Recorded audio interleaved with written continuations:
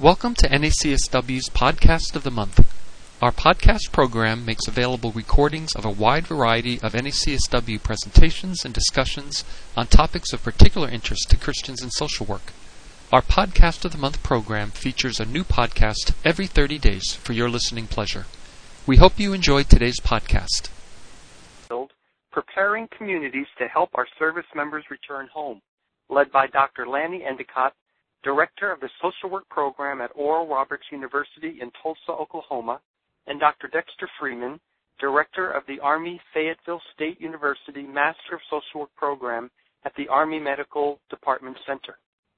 Today's audio conference workshop will focus on the challenge for social workers of faith to help with reintegrating military veterans into their respective communities, as well as review current evidence-informed treatment methodologies for assisting veterans with issues of PTSD and related mental health issues.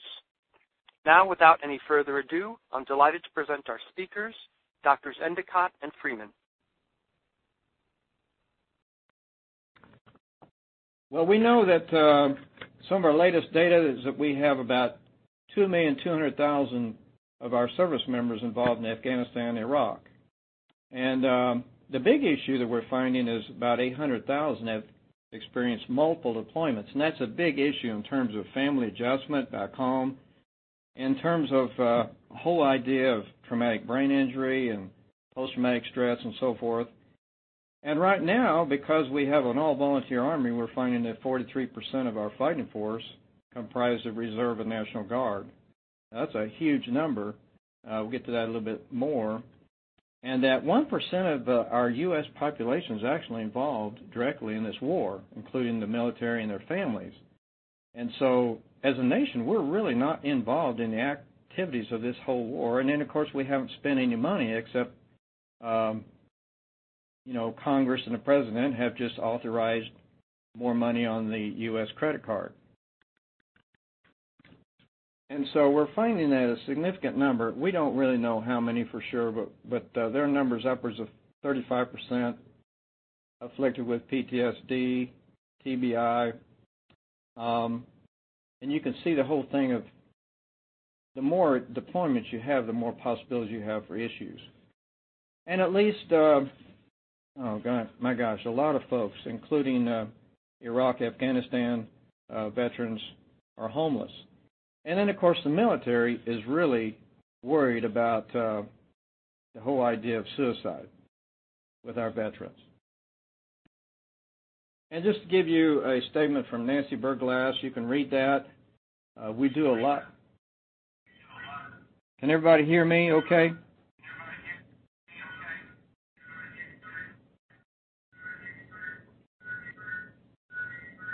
Rick, are you okay there? I am. I suggest, Lenny, that maybe for the current time you just pick up and speak right into your phone. Sometimes using a speaker phone provides a feedback loop. All right, I'll do it. Okay. That sounds much better. This better? Yes. Can you hear me okay on that? All right, just to give you an idea. Are you okay, Rick, on this? Can hear you loudly and clearly, Lanny. All right, we'll keep going fast and furious here. I'm trying to speed through some of this so that give Dexter some opportunity to work on his part, and then we certainly want to have opportunity for questions because this is a very, very important issue we're dealing with in this country. Just some workshop objectives. You can read these. We will talk about military culture, just a little bit about evidence-based treatment, traumatic brain injury.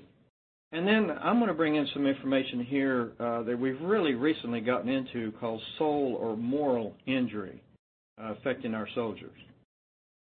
And then the idea here is that the DOD, Department of Defense, and the VA are overwhelmed with this whole business of what to do with these folks. Less than 50% of veterans, however, access the VA, particularly in the mental health field.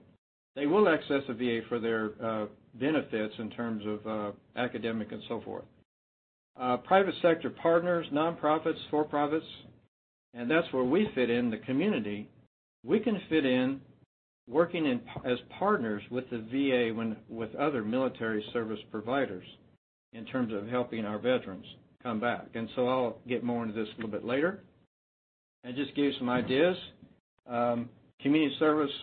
Community-based service providers, educational institutions. I've been working with my university to really get them up to speed to be veteran-friendly. And we're trying to do that with colleges all over the state of Oklahoma. Faith communities, getting them involved. And in fact, I will say this is one group that we haven't had as good success, very interestingly, of getting them involved. The court system. Tulsa was number 2 in the country in setting up a veterans court, patterned after the drug court that you're normally aware of. Employers, they're coming out of the woodwork to help out. The VA, and then we have some military support organizations that we've worked with, Wounded Warriors, Folds of Honor, Blueprint, Give an Hour. Just giving an example here, 3,300 members of the Oklahoma Guard just returned back from Afghanistan and Kuwait. And it's they lost, I think, they were in combat mission, and they lost 15 of their members to death, about 300 in DOD hospitals around the country waiting to get into the VA system. And then it's estimated that about half of those, according to the National Guard service folks that work for these guys, about half of them are coming back with significant issues, mental health or otherwise. It's just a big deal. I co-chair the Veterans Initiative for the Community Service Council, which is a community planning agency here in Tulsa. And our goal is to bring organizations, agencies together to determine what they do. And we're discovering gaps, needs and services, and so forth. And one of the areas that we found was a big issue. A year ago, we had a conference on dealing with mental health. The Cesaro Symposium, Mental Health, and the association sponsored this big workshop. About 400 people showed up.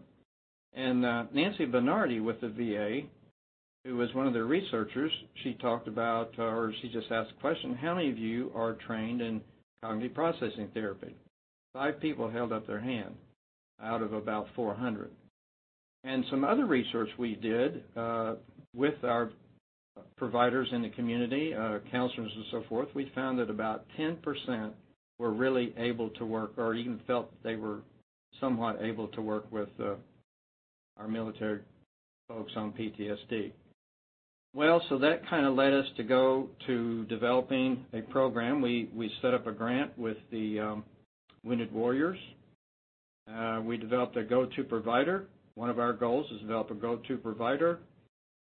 And the idea, we wanted to train about 60 therapists in the community on cognitive processing therapy and to create a learning community for those who work with our veterans. And this is a situation, we've opened this up to the VA, local VA. Our first part of our program will be military culture, cognitive processing therapy through Patty Resnick at Duke and Elena Newman with University of Tulsa, and to create a learning community where professionals get together from time to time and talk about the cases that they're dealing with. And our goal, again, is to train 60 therapists. And then another thing we're working on is trying to get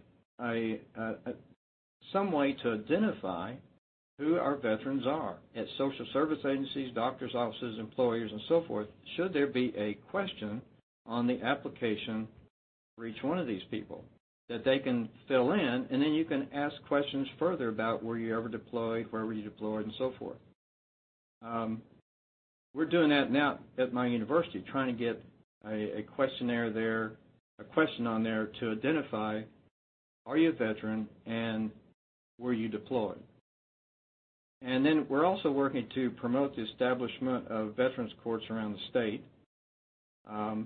And then the whole idea of educational institutions, we really need to be working with these guys because and gals, because the graduation rate for a veteran is dismal. I've heard as low as 8%. And many of them bring a lot of issues back with them. getting back in traditional classrooms and so forth is really a big issue for a lot of them.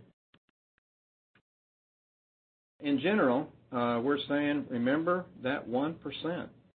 And remember $4 trillion borrowed money. We have not had to pay any increase in taxes to fight these two wars. And the lack of sacrifice from the community in general. And then after a while, old news becomes less newsworthy. And here's an interesting quote from Mr. Washington, George Washington, our first president. The willingness with which our young people are likely to serve in any war, no matter how justified, shall be directly proportional to how they perceive the veterans of earlier wars were treated and appreciated by their nation. And this is really a very powerful statement on the part of our president to say that if we're going to have armies and fight wars in the future, we really need to do a good job of taking care of the ones in the current wars, which right now our longest war in history, the two wars we're in now. Okay, I'm going to open it up for Dexter. And Dexter going to talk about military culture. Dexter? Dexter, before you start, would it be possible to open up to listeners for any questions or comments that they might have? That would be good. Okay. So anyone who has a question or a comment, again, if you can hit *6 on your phone, that will give you access to be heard by Lanny and Dexter and the rest of us. So *6 on your phone will get you in.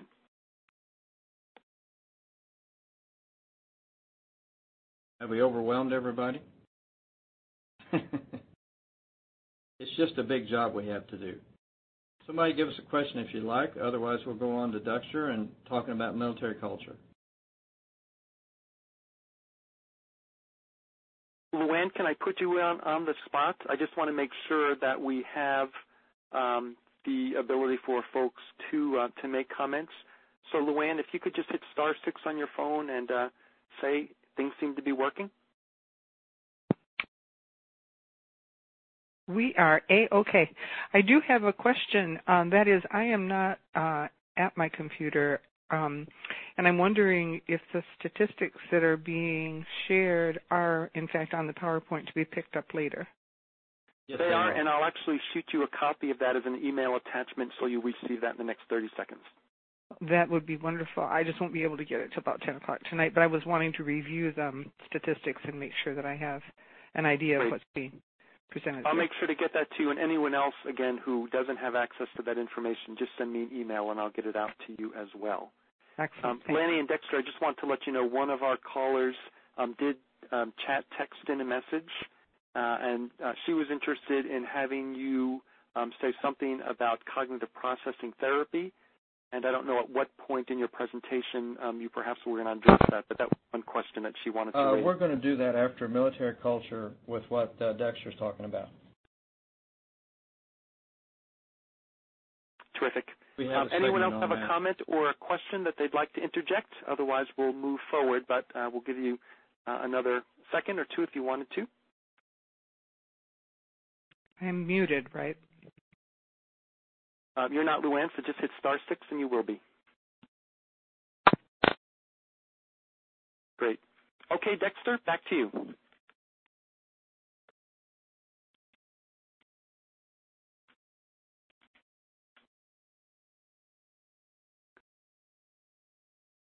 Dexter, I can see your mouth moving, but I can't hear you talking. Can you hit *6 on your phone? Okay, can you hear me now? You're on.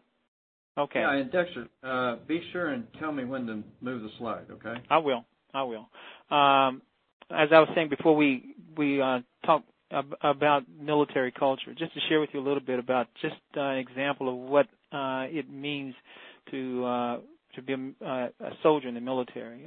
Of course, the unique thing about our program is that we train individuals who become uniformed military social workers. And one of the things that I did this morning in class is talk to them about their motivation and their commitment to become soldiers first. First of all, in order to be a military social worker, one of the things that you have to be able to identify is that the mission comes first. And so therefore we, as military social workers, I almost slipped and said it, we see ourselves as soldiers first, social workers second.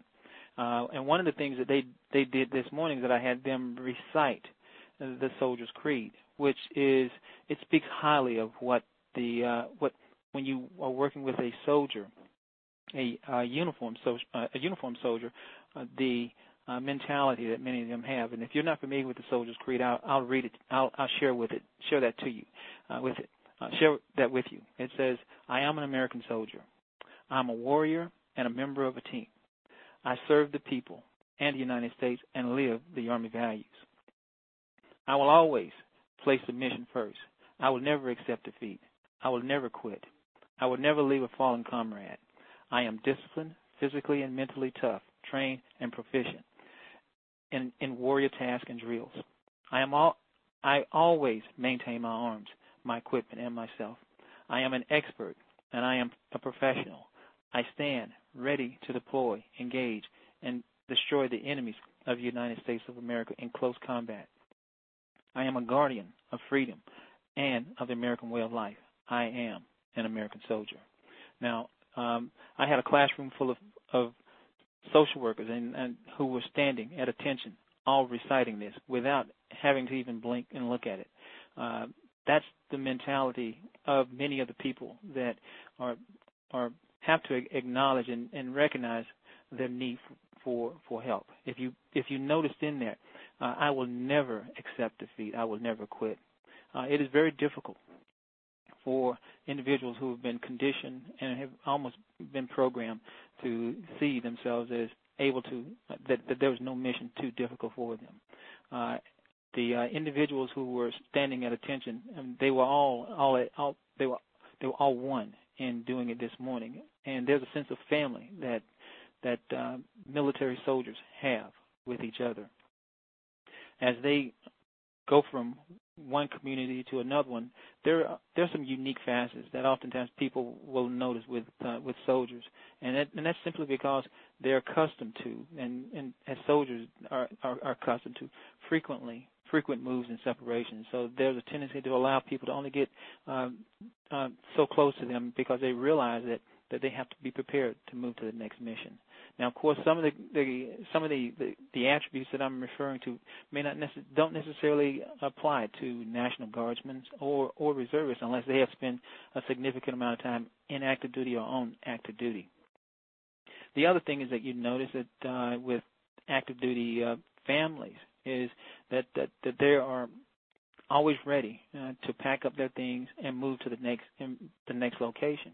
So the sense of being prepared at a moment's notice to move is something that you find not just with the soldiers, the service members, but you also find with the families themselves. And actually, this over a period of time becomes an area of stress for children who are brought up in military families. The idea that the mission comes before anything, and that at times also includes the soldier and the family. One of the values of being particularly an Army soldier has to do with selfless service, and that means the mission always comes before anything else. Many of these individuals, that one of the things that motivated them to come into the military is the fact that they realized that they did not have to work their entire adult lives before they can begin to move to retirement. So the preparation and the ideas and the thoughts about the preparation for early retirement is something that many soldiers can look forward to, and so that's one of the perks or the benefits of being a military soldier. The idea of loss in the sense of not just physical loss in terms of loved ones or people that you care about, but also loss of relationships is something that oftentimes military soldiers struggle with and seek to fill that void through relationships with other individuals who are in the military, which also leads to that sense of detachment from the community, and even their family sometimes. When a soldier deploys and returns, when they have deployed, they've shared things with their comrades that no one really knows about, and that they have difficulties sometimes talking about, and their family members have difficulties knowing how to address. So there becomes a sense of detachment with them as well, which oftentimes doesn't stop simply because an individual retires. That valence of detachment, that valence that they place over their feelings sometimes stays in place. There is a soldier oftentimes looks at the world as a hierarchically, in a sense that I know my place as an enlisted soldier, and I know my place as a commissioned officer, and enlisted soldiers and commissioned officers, we do not mix. There's some in some organizations there is the professional courtesy. However, when it all comes down to it, when I respond to my commanding officer, that individual will always be seen as my commanding officer, whether they're retired or not. So there's a rank structure that is always there, and that rank becomes a primary focus of the organization. And the structure that you have in the military is not a hindrance. It is also something that within the military environment is seen as a source of security for the service member and for their families as well. Let's move to the next one. Next slide. The deployment cycle, and you will hear some individuals in the military talk about AFRIGEN cycle, which is is synonymous to the deployment cycle. Particularly active duty service members are very cognizant of this cycle. And if you are working with a service member, it's important to identify where they may be in that deployment cycle. If you're working with someone who's preparing for deployments, and the preparation phase for deployment might be months, and also may be before a year or so. Oftentimes, units are placed they're placed on alert, prepared to deploy, and may not necessarily know exactly when they're going to deploy, but they may be given a window in terms of when they are deploying. That it creates a tremendous amount of excitement and anticipation, not necessarily just happy excitement and anticipation, because for some soldiers, that's what they prepared for. This is what they trained for, to deploy. And so there's some excitement and anticipation about finally being able to have the opportunity to do what they've been trained to do. But there's also a tremendous amount of work that goes along with it, making sure they have the appropriate equipment, making sure they have the personnel that is required in order to be able to accomplish the mission when they've actually put boots on the ground at the location that they're deploying. So there's also a lot of work that they have to do in terms of making sure that they are physically, mentally, and emotionally prepared for the deployment. So they go through a tremendous amount of medical screenings. There's time that you have to go make sure that your legal paperwork is in order, making sure that you have a family care plan that's in place, and the family care plan is designed for in instances where you have dual military soldiers who may have children, and you have to clearly identify who's going to be preparing for, who's going to take care of those children in the absence of the service member, and the care provider cannot be someone who's within the military, who's in the military, that might be called away as well, and that care plan must be approved by the command.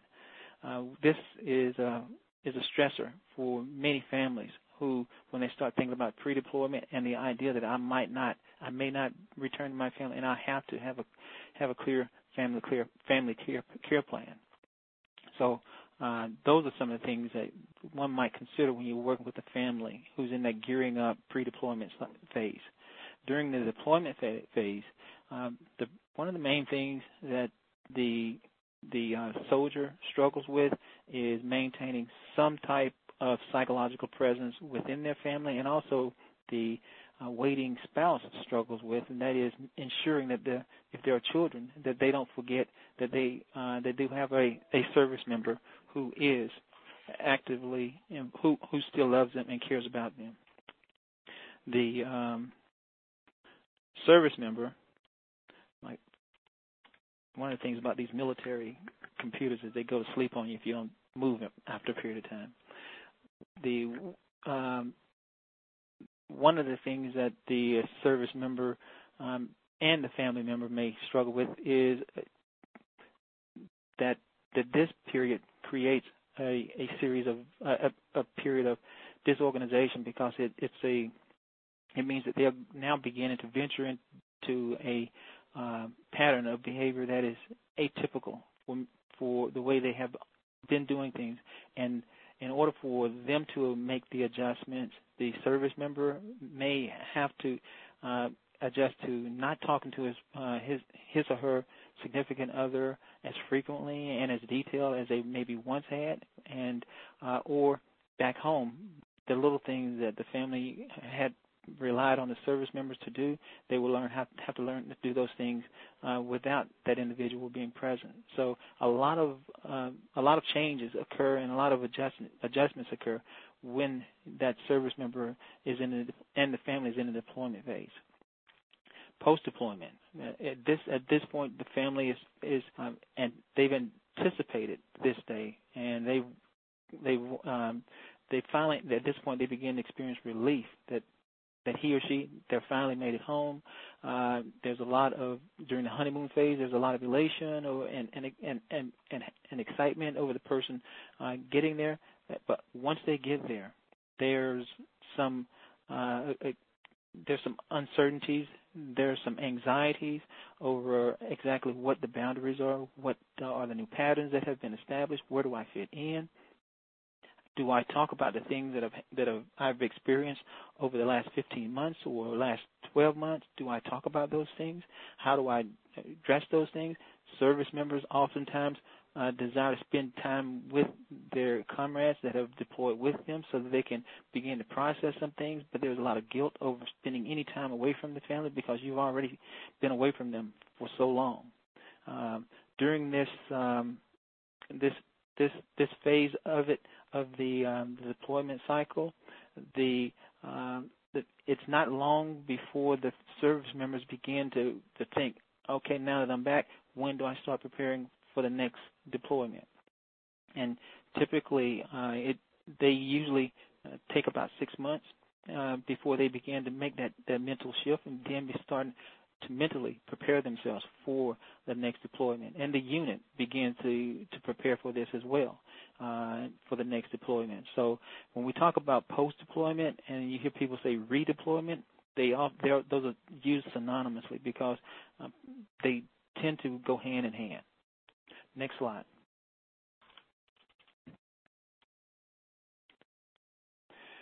These are some of the things that waiting spouses have expressed concern about.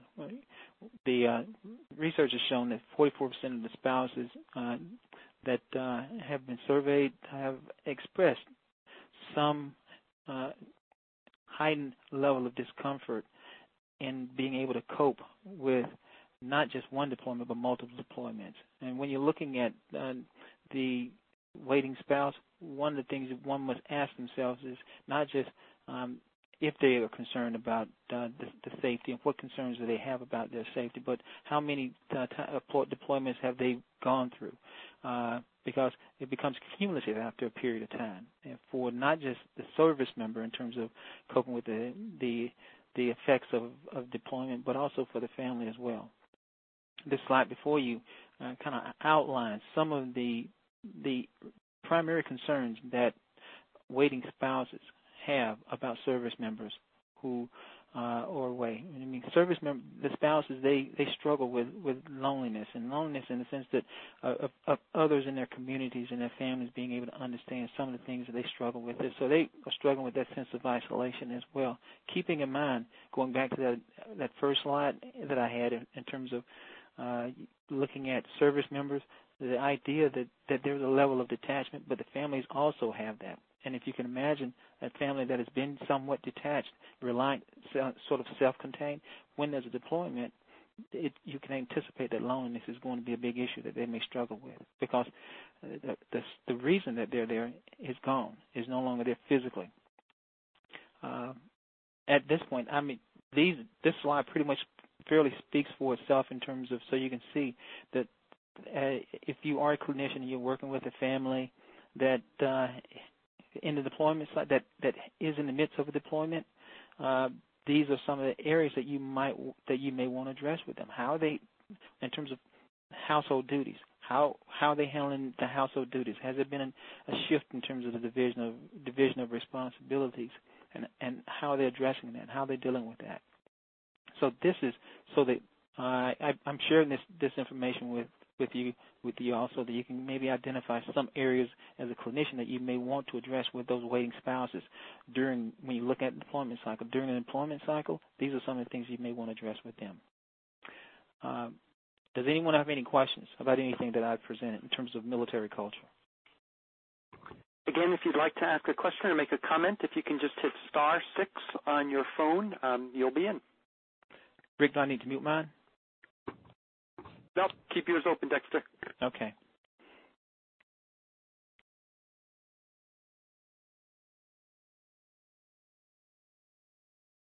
Hello, I have a question. Okay. Hi.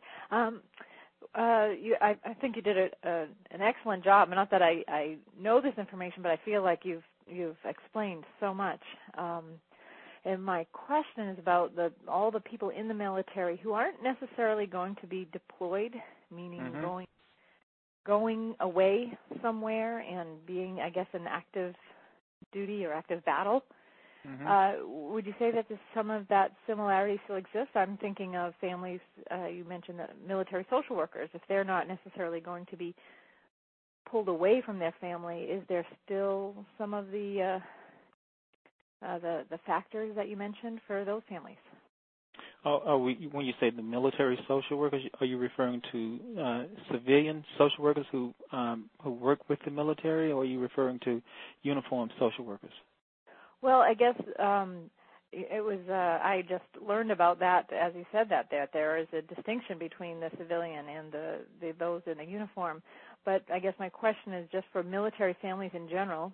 Do you think there are differences between those that have one or more family member that is going to be deployed, taken away, going out into active battle, versus some that may be in one place and not have that? Right. There are certain occupational specialties that those individuals do not deploy. So you may not, that individual wouldn't be coming to you as a result of deployment stresses related to the deployment, but that individual may be coming to you due to stresses as a result of multiple moves and separation and isolation from significant families. So when we talk about the culture of the military, that culture of the military is pervasive, regardless of whether the individual, some members deploy or not. However, as a result of the culture, the military culture, when you overlay multiple deployments on top of that, sometimes it creates more difficulties. That's really the message that I was trying to convey. Right. Yes, I see. Thank you very much for explaining that. Oh, sure.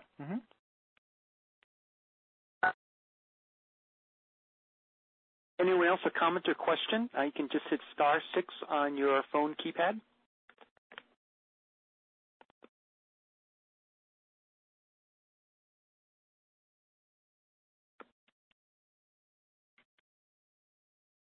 Okay. There we go. There's no more questions. Yep, I suggest you proceed. Okay. If you look, you can get this online. This is Paint a Moving Train by Cudler. He's going to do a one-day seminar on this particular program in advance of our cognitive processing program that we're going to have here in Tulsa. And so this is a very good resource to help you online understand military culture, in addition to what Dexter was talking about. Cognitive processing therapy, PTSD 101, is a course. It's free, offered by the VA. And then there's also a psychological first aid offered by the VA. Then there's also what we know about Army families is another resource that can be accessed. Talk a little bit about PTSD. Of course, we've got a short time here, so we have to move pretty quickly, but inability to recover from a traumatic event, normal recovery, intrusions. In normal recovery, intrusions and emotions decrease over time and no longer trigger each other. And those not recovering, strong negative emotion leads to escape and avoidance. And that's one of the issues. It's a fear-based type of a dynamic. You can see the three different categories here. Reliving the event, which includes flashbacks, repeated upsetting memories of the event, nightmares, uncomfortable reactions to situations that remind one of the event that occurred. So you're dealing with a traumatic event and these symptoms that come out of that. Avoidance is another symptom. The idea of feeling detached, unable to remember important aspects of the event, having a lack of interest in normal activities, avoiding reminders of events, places, people, and thoughts, showing less of one's moods, and feeling like one has no future. That would be the second one. The third one is arousal, difficulty concentrating, being startled easily, exaggerated response to things that startle, feeling more aware, hypervigilance, feeling irritable or having outbursts of anger, having trouble falling or staying asleep. And that's a big issue, I know, particularly in my working with students. The sleep issue is a huge issue. Feeling guilt about the event, survivor guilt, and symptoms typical of anxiety, stress, tension, so forth. It's my understanding that the next DSM is going to do some revision on the PTSD symptoms, and be interesting to see how they come out with that. Talk to you a little bit more about that. Some of the treatment. A year ago, as I mentioned, we had a big mental health conference here in Tulsa with about 400 people at a luncheon. And the question was given, how many of you know anything about cognitive processing therapy, prolonged exposure therapy? And about 5 people held up their hand in a crowd of about 400. And the other research that we did, about 10% of those folks in a research project done by the University of Tulsa among local providers of therapy, found that 10% really knew anything about PTSD treatment in terms of these two different methodologies. And these are the two that have come out with the VA as the most, as the best for PTSD. And just to give you a brief here, you have like 12 sessions in cognitive processing therapy. And first you learn about PTSD symptoms and write an impact statement. Session, you read and discuss impact statements and learn the relationship between thoughts, behaviors, and feelings. Then you have a written assignment. On the third session, the assignment to write a detailed description of the traumatic event, told not to avoid emotional responses, and to read the description daily to themselves. And this would be your third session. The fourth one, reading and challenging, client reads statement to the therapist, and cognitive distortions are questions. They're talked about. The next two sessions, 5 and 6, same as 4, but greater emphasis on teaching client to change distorted thoughts. And then 7 through 12, clients use more advanced worksheets to practice challenging thoughts and understand the relationship between thoughts, emotions, and behaviors. And so there's a real focus here on addressing that traumatic event or events and writing them down, going through them over time with the therapist. And this would be your cognitive processing therapy the one that the VA really recommends, this particular approach. And again, a VA website for this would be PTSD, so forth here. And then there's another website. I would recommend, if you have an iPhone or a Android, you can download PTSD Coach. It's a free app produced by the VA, the Veterans Administration. Try it out and see how it is. It's really good, and if you had a veteran with you in your office, you might use this app if they have, an Android or an iPhone or an iPad or one of the other pads. They could use this. You could use this to help them deal with their problem of PTSD. Prolonged exposure therapy has 4 main parts. Notice again, there's an education piece about PTSD symptoms, goals of treatment, of where we're going with this. They teach them how to breathe, learn how to control breathing when under stress, including the stress of treatment. And then they have 2 different ways you can go with this. One would be in vivo, practice approaching situations that are safe, but you have avoided because of their relationship to the trauma. And one aspect might be to go back and revisit the site where the trauma occurred. And then a 4th part here would be talking through the trauma, imaginal exposure, repeatedly talking about the trauma memory with the therapist. The process enables a client over time to face the traumatic memories with reduced fear and anxiety. Notice again, use the word fear and anxiety here, that when you deal with post-traumatic stress, you're dealing with the fear response, and the therapy to deal with it is a fear-based type of a therapeutic approach. And you can see there's a link there to the VA website. Do I have any questions about any of this to this point? Again, if you'd like to ask a question or make a comment, just hit *6 on your phone. I will say at the conference coming up in St. Louis, we'll do a 1-day program, and the afternoon will be entirely spent on cognitive processing and exposure therapy. And Laura Schaller, Dr. Schaller, who is a member of NACSW, will be presenting this part of it. Dexter and I will do some of this in the morning with you that we're doing here today, but we're going to do it a little different. But I'm just saying that there'll be at least a full afternoon and more dealing with these different therapies. So, any questions?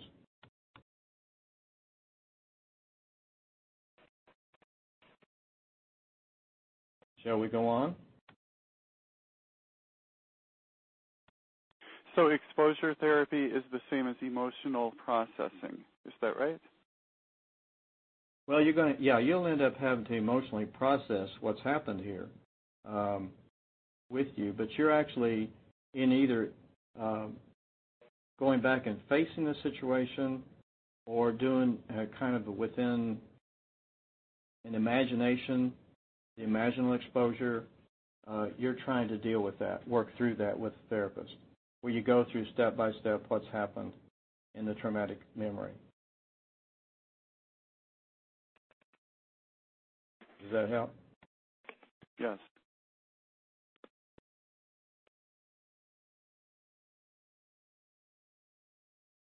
There are a lot of parts of this that remind us of just basic cognitive behavioral therapy. But they're calling it cognitive processing therapy as a specific procedure developed through lots of experimentation, lots of research. They has sorted all these out and said these are the 2 best in working with post-traumatic stress. And by the way, you're going to find in working with veterans, there's some question about post-traumatic stress disorder versus post-traumatic stress injury, meaning that I guess to get reimbursed through the DSM, you need to have some kind of a problem, some kind of a syndrome here, some kind of a disability with this. Whereas a lot of folks say, a lot of these soldiers come back with injury, but it doesn't necessarily turn into a mental health disorder. And then traumatic brain injury, this is fairly new. I just heard a couple of weeks ago that the VA is now working with the NFL on brain injury, because you've recently heard about football players and so forth having ended up with brain injuries, that affect them the rest of their lives. And it could be you just had a brief loss of consciousness. I remember talking to one social worker who said she was interviewing a soldier, and he says, I don't think I have any problem. And she asked the question, well, were you ever knocked off your feet? And he says, yeah, I think 5 times, I count 5 times I was knocked off my feet by an explosion nearby. And so she starts asking him more questions about it, and he's having headaches. You could have vomiting, a little bit of nausea, lack of motor coordination, dizziness, difficulty balancing, lightheadedness. These are all some of your lighter symptoms of traumatic brain injury. Vision problems, ringing in the ears, bad taste in the mouth, fatigue or lethargy, changes in sleep patterns, behavioral or mood changes, confusion, trouble with memory, concentration, attention, or thinking. Suppose you're a faculty member and you have a veteran walks into and he wants to sit in the back of the classroom, and he's wearing dark glasses and he's wearing a hat and he wants to sit near the door. Probably for him that would be very normal, would it not be? Suppose he saw a flash, one of the bombs went off, and he saw this flash, and it did some damage to his eyes, and so he has to always basically wear sunglasses. So can you imagine being judged for walking into a classroom wearing sunglasses? I ask my faculty here at ORU, I say, identify who the veterans are in your classroom the first day, and then say, thank you for your service, and then say, come by and see me so we can talk if you have a chance. And just to get to know them. Don't necessarily know about their war experiences, just get to know them personally. Very important, just to kind of know that. And then the opportunity comes up, if they don't show up to class, you can follow up with them, call them up, talk to them, say, can we visit, can we talk? And then hopefully a possibility of referring them on for help might be there for them as well, if they have a problem. I want to bring up another topic here, moral injury. I don't know if any of you have been reading this or talking about this, but this has been going on for some time. Moral injury is a very interesting topic where I think we might have a real role to play.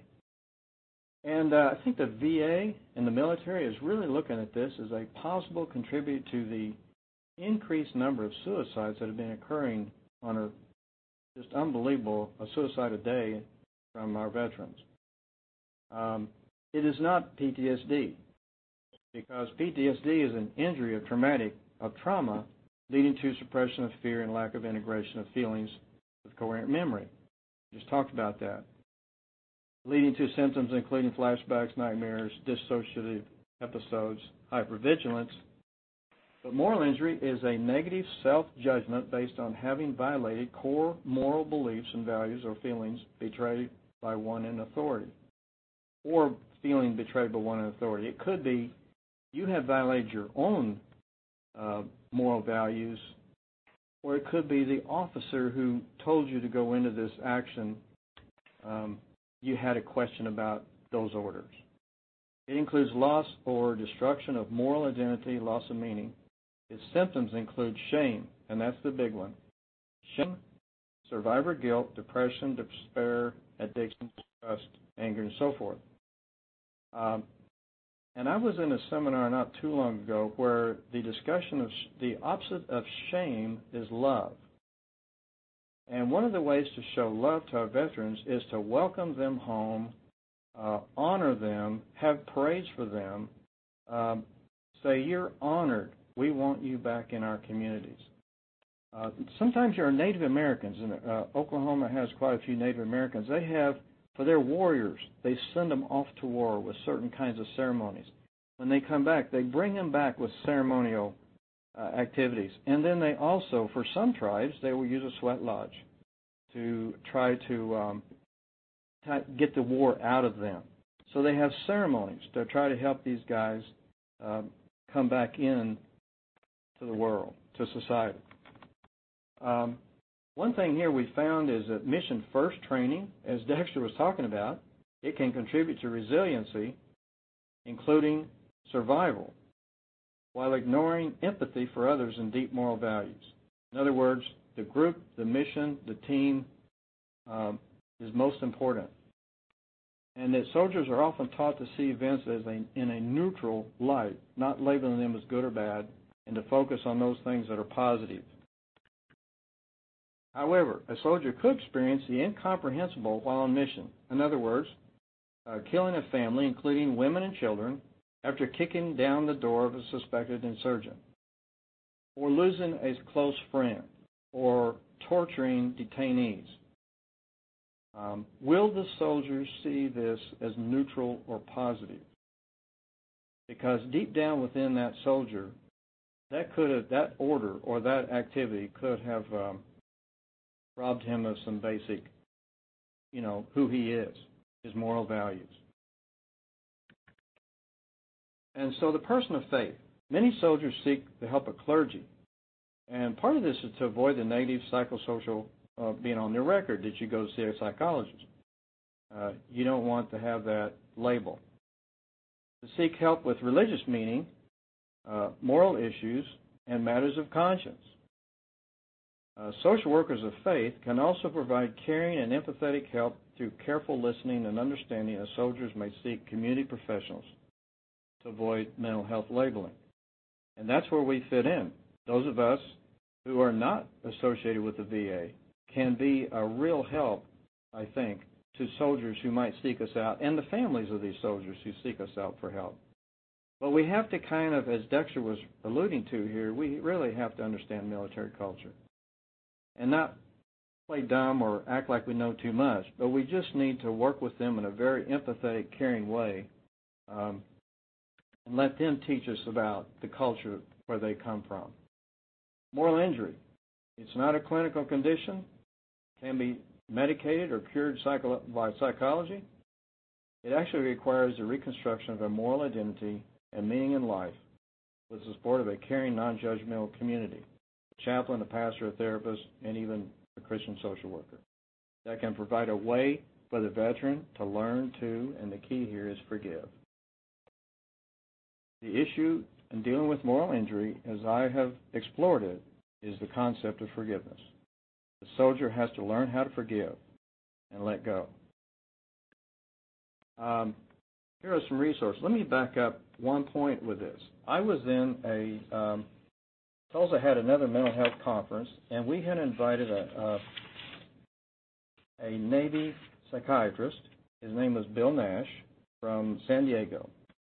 And he says, we're really doing a lot of research with the Department of Defense and the VA are working together trying to find a way to really address PTSD. And he said, but we've misdiagnosed a lot of soldiers with PTSD because it might have been moral injury, or it might even have been just simple grief, loss. And so if it's PTSD, you're going to use these two therapies we talked about.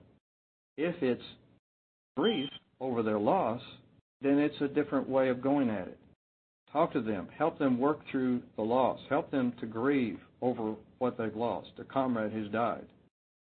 If it's moral injury, work with them on the concept of letting go, addressing forgiveness, reconciliation, and not to punish themselves eternally for what has happened to them. And that's some of the problems we've had with some of our veterans who've been in, like the Vietnam War, is that some of them are still in the process of punishing themselves for what they encountered in Vietnam. So we've got some questions here. We've got a few minutes left. Or do we? Yeah, we do. Yep, got 15 minutes for any questions or comments that folks would have. Again, *6 on your keypad, and you're in.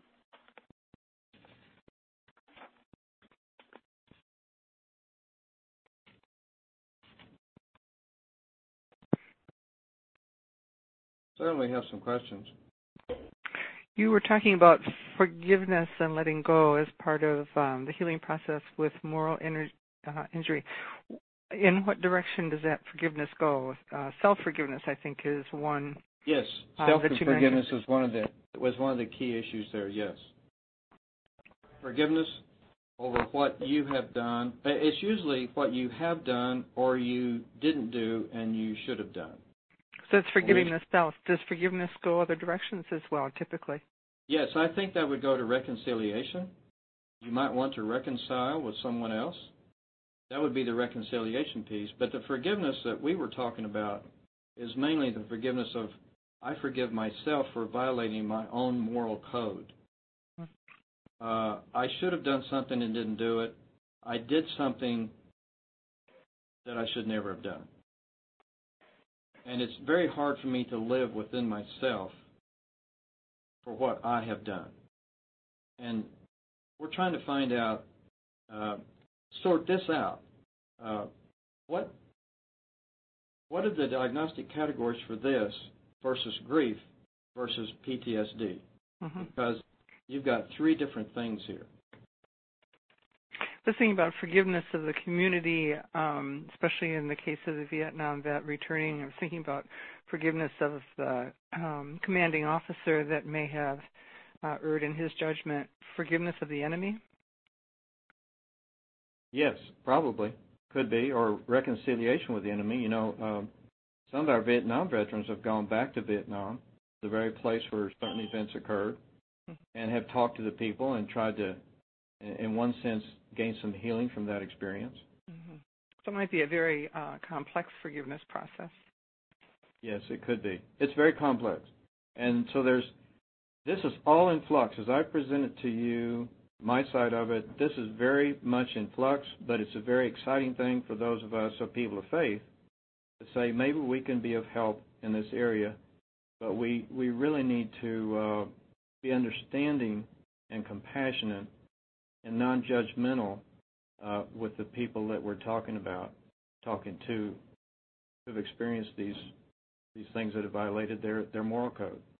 And mindful of the differential diagnosis then. Thank you so much.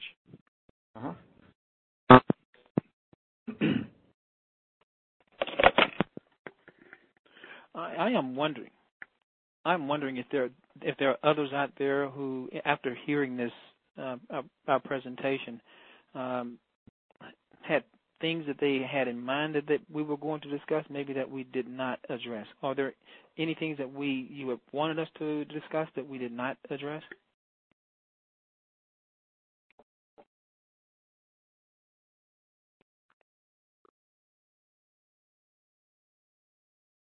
Hello. Hello. Can you hear me? Okay. I guess my question is relating to programs. Besides the therapy, are there any programs that you guys are aware of that we can perhaps refer individuals who are, dealing with such issues as it relates to deployment that we can refer them to that you guys know of?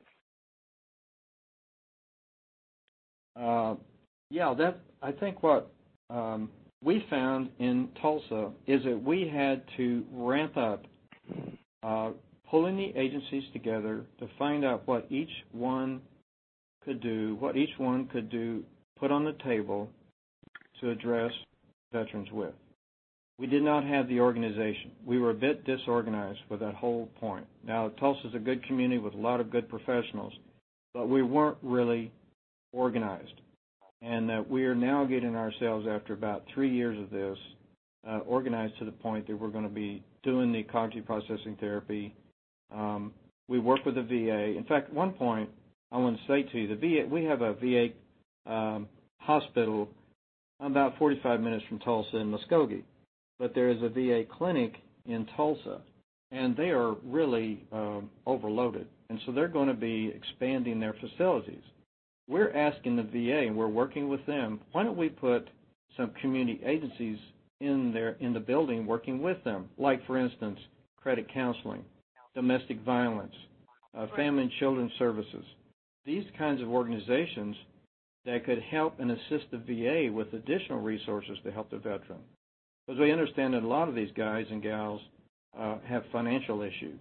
They need the help and how to set up budgets and in financial managing their money and other things like I just mentioned. And domestic violence is a big issue too for those with post-traumatic stress and even moral injury. Okay. Does that Another help? question too. It did. Another question too, relating to the cognitive processing therapy. I was wondering, does it involve a lifestyle? Does it address lifestyle? For example, their diets or any of that nature, exercise, anything of that might help that we know of when it comes to cognitive issues. We know that, of course, there's aspects of dieting and aspects of activities that they need to do themselves that can assist. I wonder if that therapy addresses those as well. I don't think the pure form of that therapy does, but it could be in informal conversations with your client. Certainly you could bring those things in there as help to them. Okay. So there's room to add or to ask. Yeah, as far as I know, yeah. Okay. Thank you. Yes, I had a quick question. Go ahead. Yes. Yes. Question was, in my reading, I was reading about the effectiveness of exposure therapy, or I think it was eye desensitization therapy as it relates to the military population. Could you speak on that a little bit? The EMDR you're talking about? Right. In this one meeting I was in with Nancy Bernardi, who is the head of the VA in terms of deciding what therapies to use, and they do rankings of all these different therapies based on various kinds of research. She said that EMDR needs more validation of its effectiveness. That all the studies that they have done, they have got these are the two best that they have found, and they're trying to find others. The two I just talked to you guys about are the two that they have found that work the best. No, but EMDR, they didn't have the evidence for that. Yeah. Okay. Does that make sense? Yes. EMDR may be very good. They just didn't have the studies, the research to back up the EMDR. I think that's what she was getting at. And what about exposure therapy? Yeah, they've had a number of studies that shows that is a very effective therapy. Mm-hmm. Although I think we find that the cognitive processing is the one we're going to start with here in Tulsa because it's going to be the easier one for us to do. Right. And that being that most of our therapists around will be more cognitive oriented, using our basic background training and so forth, we can more easily adapt to the cognitive processing. Mm-hmm. Okay, appreciate it. You know, I'm hoping would you be willing to take just a minute and give an example of a dialogue in a session with both of the recommended therapies? That might just give me a little bit more feel of what those look like in a session. Dexter, you want to do that? Well, I'm probably not the best one to do that. I'm not because I hadn't really been trained in CPT and prolonged exposure. A number of we do have the training here, but in order to actually, as a matter of fact, I just finished some training in cognitive processing therapy. Primarily, as Lenny laid out, it's very cognitive based in a sense that you develop a relationship with the client based upon on what the issues are concerned with, what their thoughts are, and what their perceived feelings are related to the behavior that they're experiencing, and we get that client's buy-in, and throughout this whole process, because you are working on a cognitive level, you are trying to help the individual to manage their emotional response to their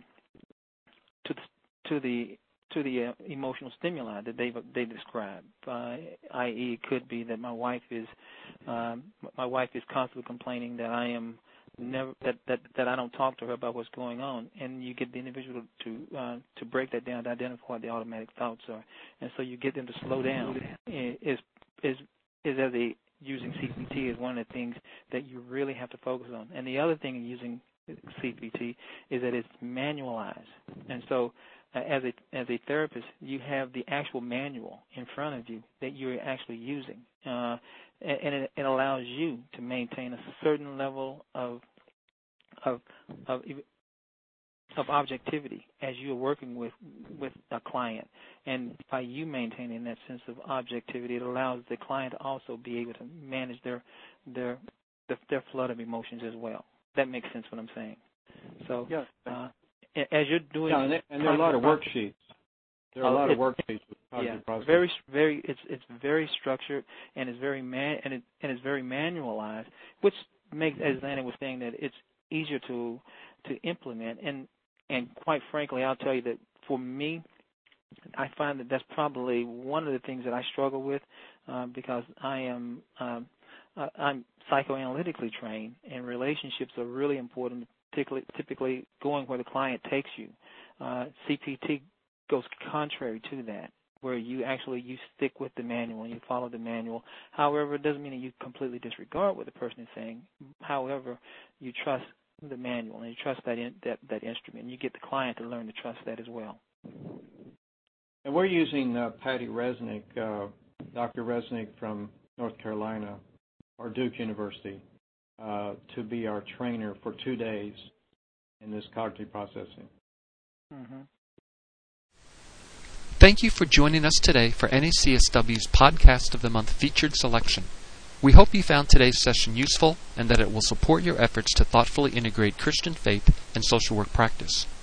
We also hope that you will consider participating in additional NACSW's activities and events, including NACSW's upcoming convention in the fall, our quarterly audio conference workshops that we offer at no cost to NACSW members, and which includes free CEUs accredited by the Association of Social Work Boards, our online continuing education program, and access to dozens of archived podcasts from the members section of our website.